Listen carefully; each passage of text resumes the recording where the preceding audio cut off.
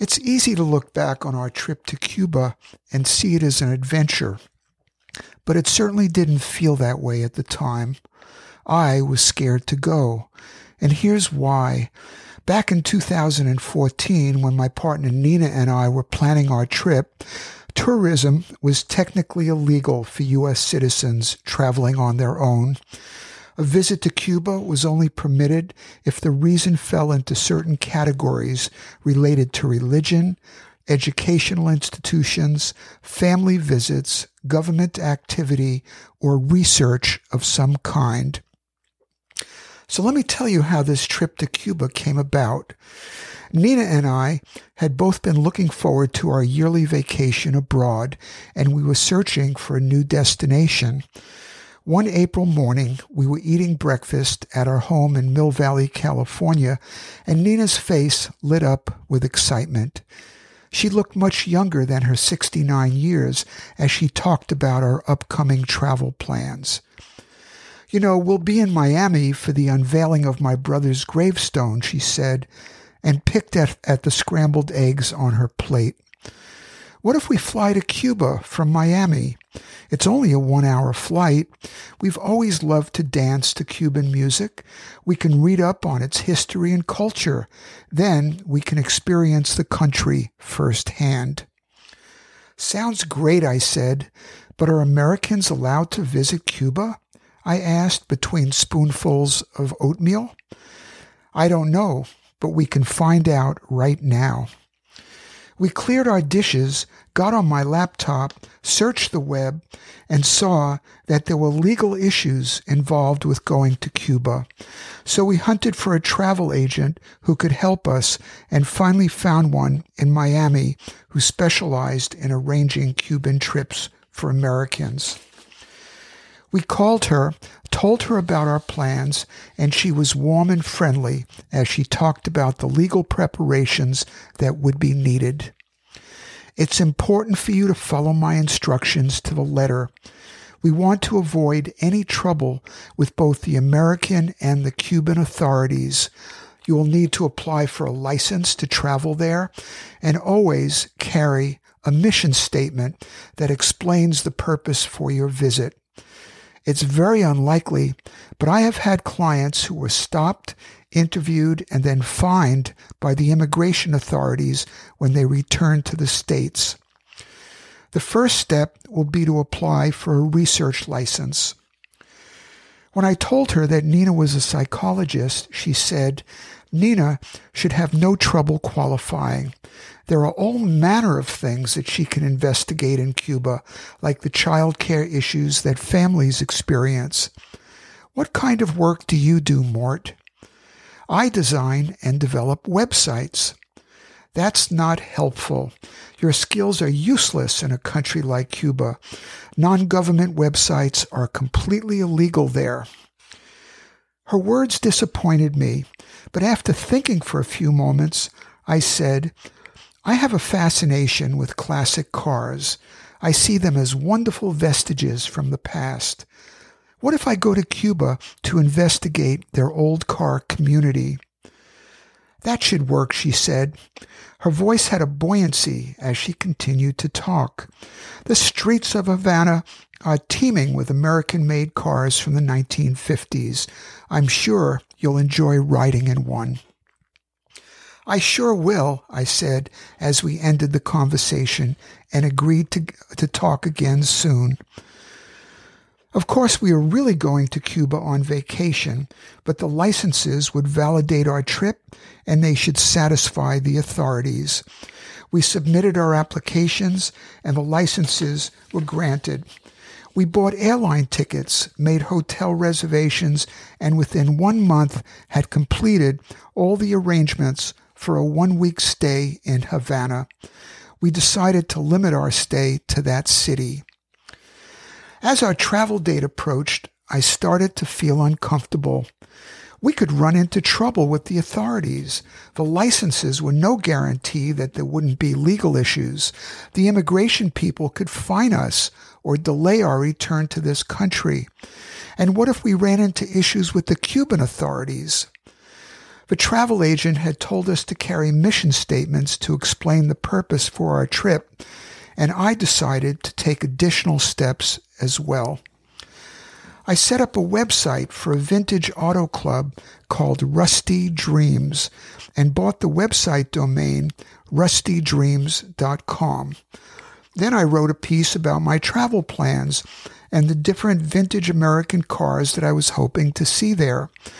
I posted my story on the website and added a photo of a 1948 maroon Packard to the homepage. I printed 50 Rusty Dream business cards with the Packard photo in the upper right corner and planned to carry them with me to Havana. I was happy with the new website, and when I turned it live a few weeks later, my fears lessened. I finally felt ready for our trip. Upon arrival, we exited our plane at the Havana International Airport and walked down the metal boarding stairs into a hot, muggy, overcast August day. We hopped on a small bus that took us to the main terminal, and we were greeted by a madhouse of noise and people milling about in every direction. We managed to weave our way through the crowds, and thanks to Nina's Spanish-speaking skills, we were finally able to locate the kiosk where our hotel driver was to meet us. He wasn't there. After waiting for half an hour, we wanted to call the hotel, but didn't have the number. We were getting ready to leave to find a taxi, which would have meant dealing with the mob of people everywhere, and were very relieved to see our man finally show up, smiling, 45 minutes late. We had reservations at the Hotel Nacional de Cuba, a venerable old hotel overlooking the water in the northern part of Havana. It had a commanding view of the Havana harbor and city. From our hotel room, we could see American-made cars from the 1950s zipping by on the Malecon, a roadway and seawall that stretched for 5 miles along the coast. Opened in 1930, the hotel building showed its age, but still exuded a certain comfortable elegance, charm, and time-worn majesty. Walking into that hotel with its stylized columns, grand chandeliers, and tile floors felt like stepping back in time. The Nacional had been a popular destination for movie stars of the 1930s, 40s, and 50s. Pictures of Errol Flynn, Ava Gardner, Marlon Brando, Frank Sinatra, Walt Disney, Winston Churchill, and many other famous guests who had stayed there adorned the walls behind the reception desk. It was exciting to be lodging at a place that held so much history within its walls. The outdoor grounds with their many gardens and trees overlooked the sea and appeared to be well taken care of. There was an abundance of white, yellow, and pink mariposas, Cuba's national flower, which gave off an intoxicating perfume. On several nights, we lay back on comfortable chaise lounges and enjoyed the warm summer evenings, as well as the hotel musicians' music. During our time there, we found much to love about Cuba and much to abhor. Let's talk about the good stuff first. The people were wonderful, warm, open, and friendly. Most Cubans spoke English, and we were welcomed everywhere we went. One Sunday afternoon, we came upon a street where people were dancing to their music. A young black-haired woman in a bright red dress danced over and motioned for us to come with her. "Please join us," she said. I put down my knapsack, and Nina and I started dancing to the salsa music of 5 musicians and a bongo drummer who were standing in the middle of the street. It was such fun, and we all were laughing. After a while, we sat down on some steps to rest. A smiling young man approached us. He was holding a light brown guitar with hand-carved textured wood on its face, and for 10 minutes he serenaded Nina. On another day, while strolling through a large park in the Central District, we were walking near a tall, young couple in their 20s. They turned to us and said, "Hello." We started chatting and eventually moved to a nearby bench. Later, we crossed the street to a bar where we ordered drinks and continued our conversation there. They had beautiful dark skin and were dressed alike in loose-fitting shirts and jeans. Nina and I talked about our work and our life in the States. They shared stories about the hardships of life in Cuba. The woman taught English to junior high school students. He washed dishes at a government restaurant, and they found it very difficult to support themselves on their meager Cuban wages. We had a lovely time talking to them and offered to stay in touch after we returned home. "Yes, we would like that very much," the man said. She smiled and nodded. We exchanged email addresses, and then they asked if we would be kind enough to help them out with some money. We felt sorry for their situation and gave them $10. Over the following days, we enjoyed walking around and exploring the dusty streets of Havana with its many shops and pastel-colored buildings, huge colorful murals, and posters of Che Guevara. We could smell the sea air, sugar cane, Latin spices, blossoming fruit trees, frying oil, Cuban cigar smoke, and black car exhaust. The weather in the high 80s was hot and humid, and I was glad to be wearing shorts. The streets and doorways were filled with happy, chatting, buoyant people, eager to escape their crowded apartments. Locals played dominoes in parks, children played with balls in alleyways, and salsa music poured out from the bars. There were endless shops offering a variety of high-quality arts and crafts, including paintings, sculpture, wood carvings, Afro-cultural masks, jewelry, hand-carved items, and, of course, Havana cigars. But we also saw rundown areas, crumbling infrastructure, and rubble-lined streets. Marble mansions that had once been magnificent were now in dilapidated condition. The mansions were broken into small living units that housed many families. Colorful laundry hung from clotheslines that spanned their balconies and terraces. Times were hard for the Cuban people. Their poverty was evident everywhere. The government placed many restrictions on daily life. They controlled all media outlets, and access to outside information was restricted. Dissent was repressed and punished. Detention was used to intimidate critics, and travel was restricted. Most of the labor force worked for the government. Opportunities for work were limited, and good jobs were scarce. Education level determined the types of jobs that Cubans could get. Low-level jobs included sugarcane planter, tobacco farmer, and security police. At the mid-level were the train and bus drivers and the restaurant and hotel-related jobs. University graduates became engineers, doctors, nurses, or teachers. Most companies were state-owned, government wages were low, and most Cubans lived a hand-to-mouth existence. Many people survived by selling black market items like Cuban cigars on the street. One day we hailed a light-colored cab to visit an outdoor market in the southern portion of the city. We chatted with the driver, a black-haired man in his 30s wearing a light blue T-shirt. He was very open to talking to us about his life. "I have a degree in software engineering from the University of Miami," he shared. "When I came back home to Cuba some years ago, I couldn't find any jobs in my field, so now I have to drive this cab to support my family."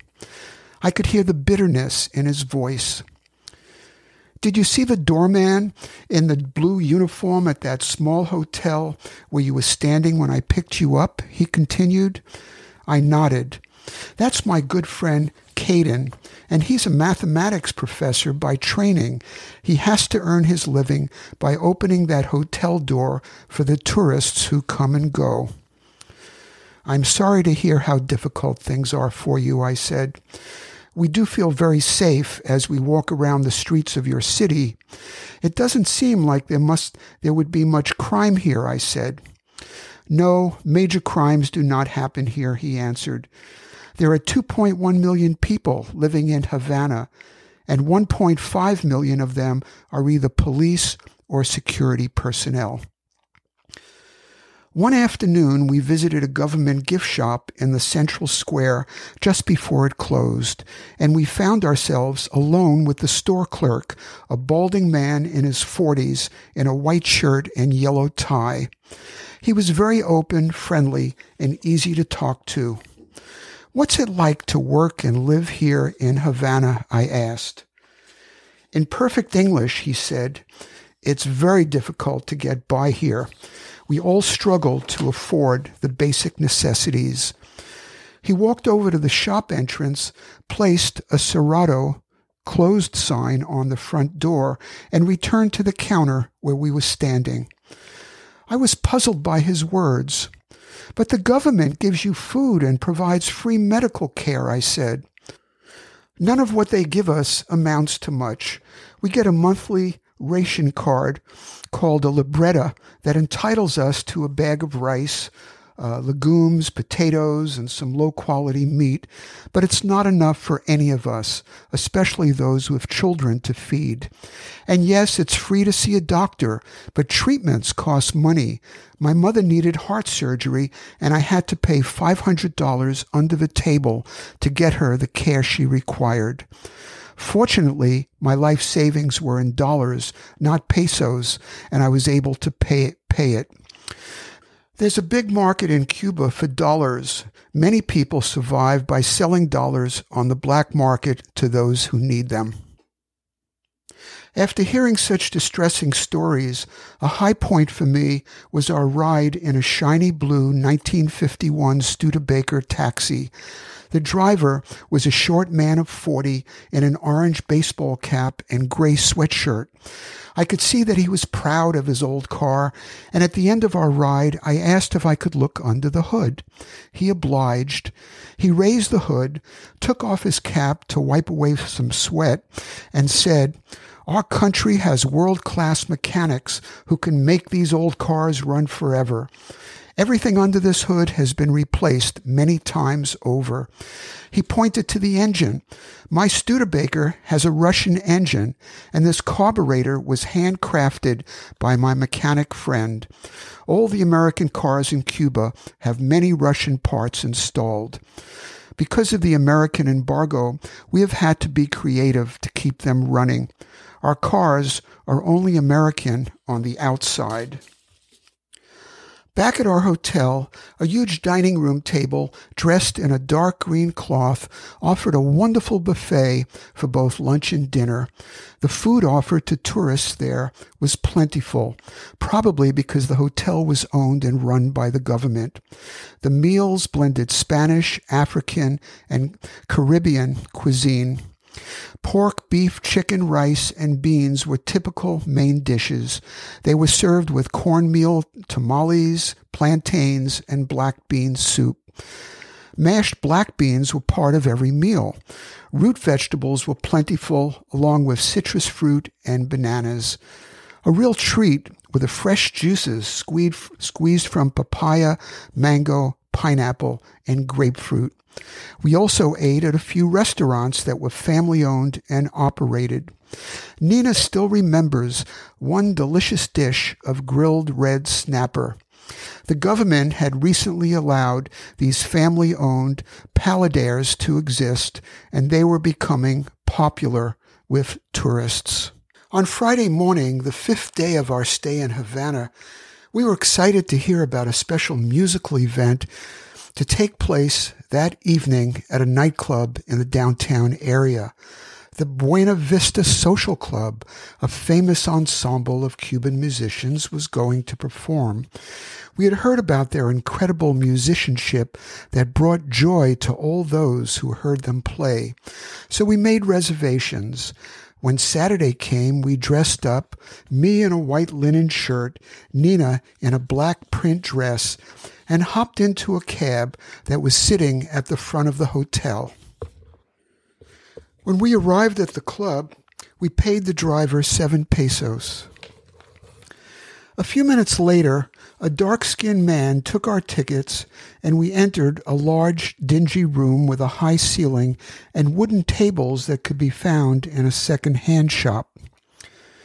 Cigarette smoke mixed with alcohol and body odor permeated the air. A long bar with bright lights stretched across one entire side of the club, and dozens of posters of Cuban musicians lined the other wall. Up front, a large wooden platform functioned as the stage, and 15 musicians, all in their 70s, sat waiting to play. 2 women singers with microphones stood before them, and a small wooden dance floor looked out onto the tables that were now filled with happy, expectant people.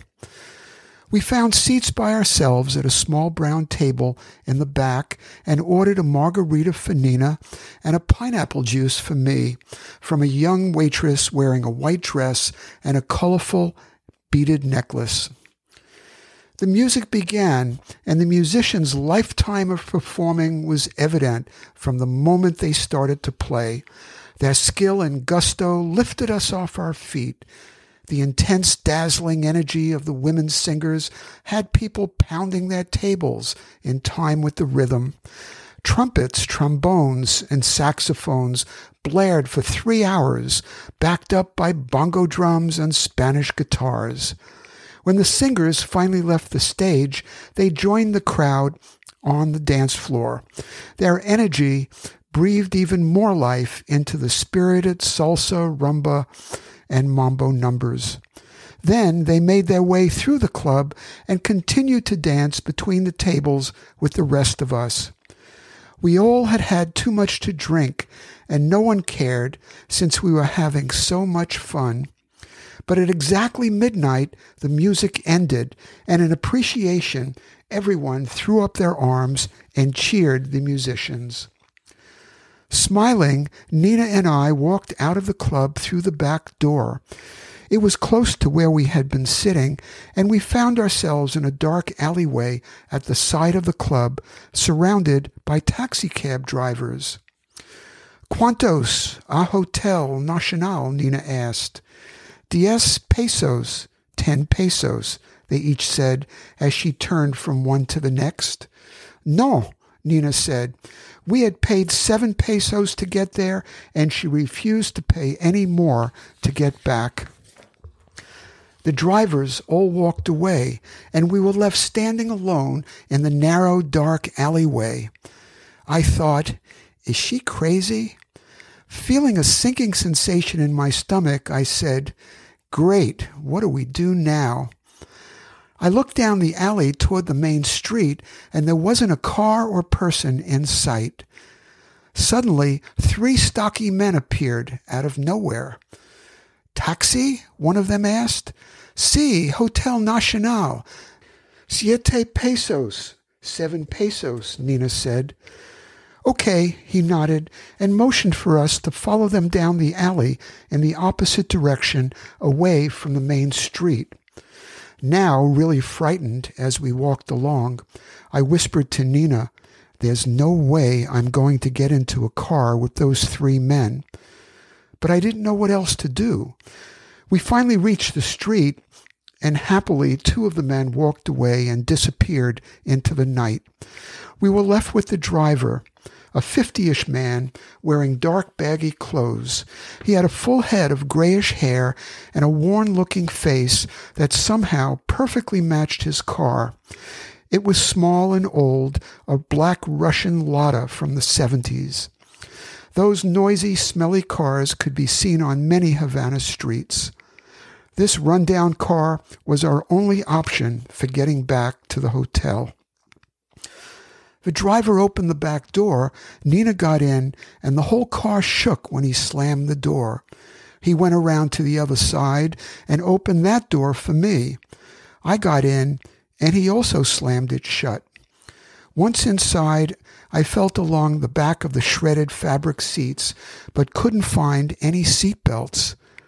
The driver got behind the wheel, started the noisy engine, and we took off down the street. Looking out at the night sky, I had a general idea of our hotel's direction along the water, a half-hour away. But then the sky disappeared, and we were headed downward into a long black tunnel. It wasn't the way we had gone to the club. The only light came from our headlights, and they finally revealed an underground street. An endless line of large old trucks were parked on each side of the street. This dark street with its old trucks rose before us, larger than life, and could have made a dramatic movie set for some film. The road was unpaved and rough, the car had no shocks, and we bounced around at 50 miles an hour. My head hit the metal roof, so I leaned forward to avoid it. The driver started smoking. A white cloud of smoke blew into my face, and I started coughing. At that point, he drove faster, hugging the left side of the road. I was sure we would hit the trucks. Suddenly, my back door flew open. The driver rolled down his window, reached out with his left arm, and pushed it shut again as he drove. At that point, I felt nauseous, and my imagination ran wild. He could pull the car over, threaten to kill us, and steal our money.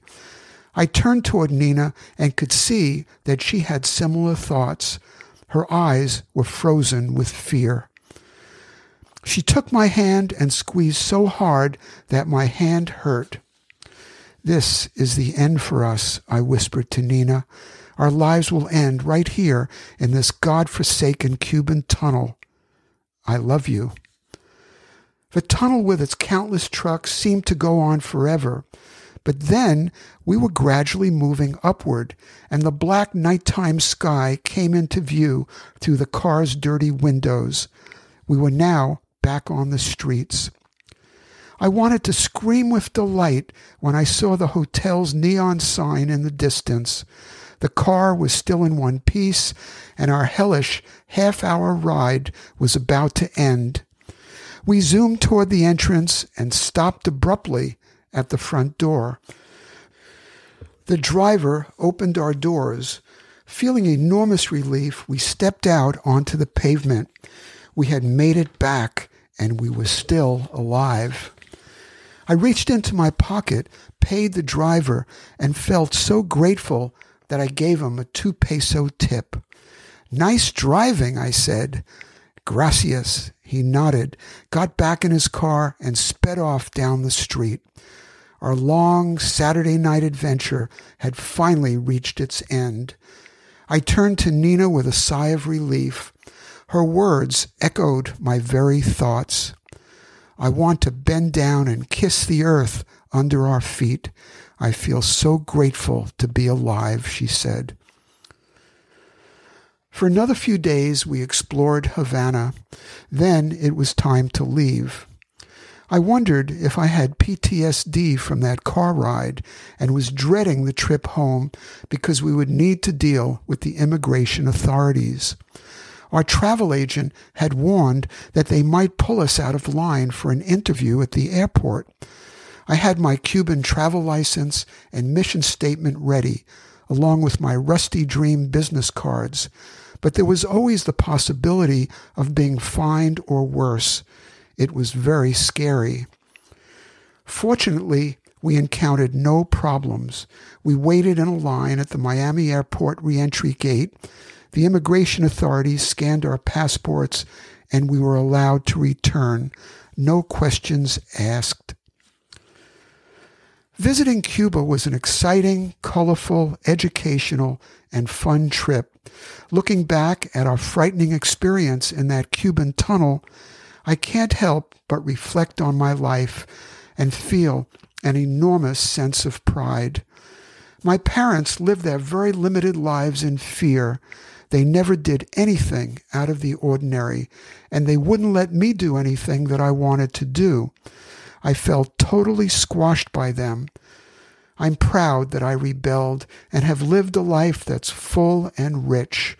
I've had satisfying careers, traveled all over the world, and I'm happy with my accomplishments. Given my strict upbringing, to die in Cuba would feel like a final badge of honor.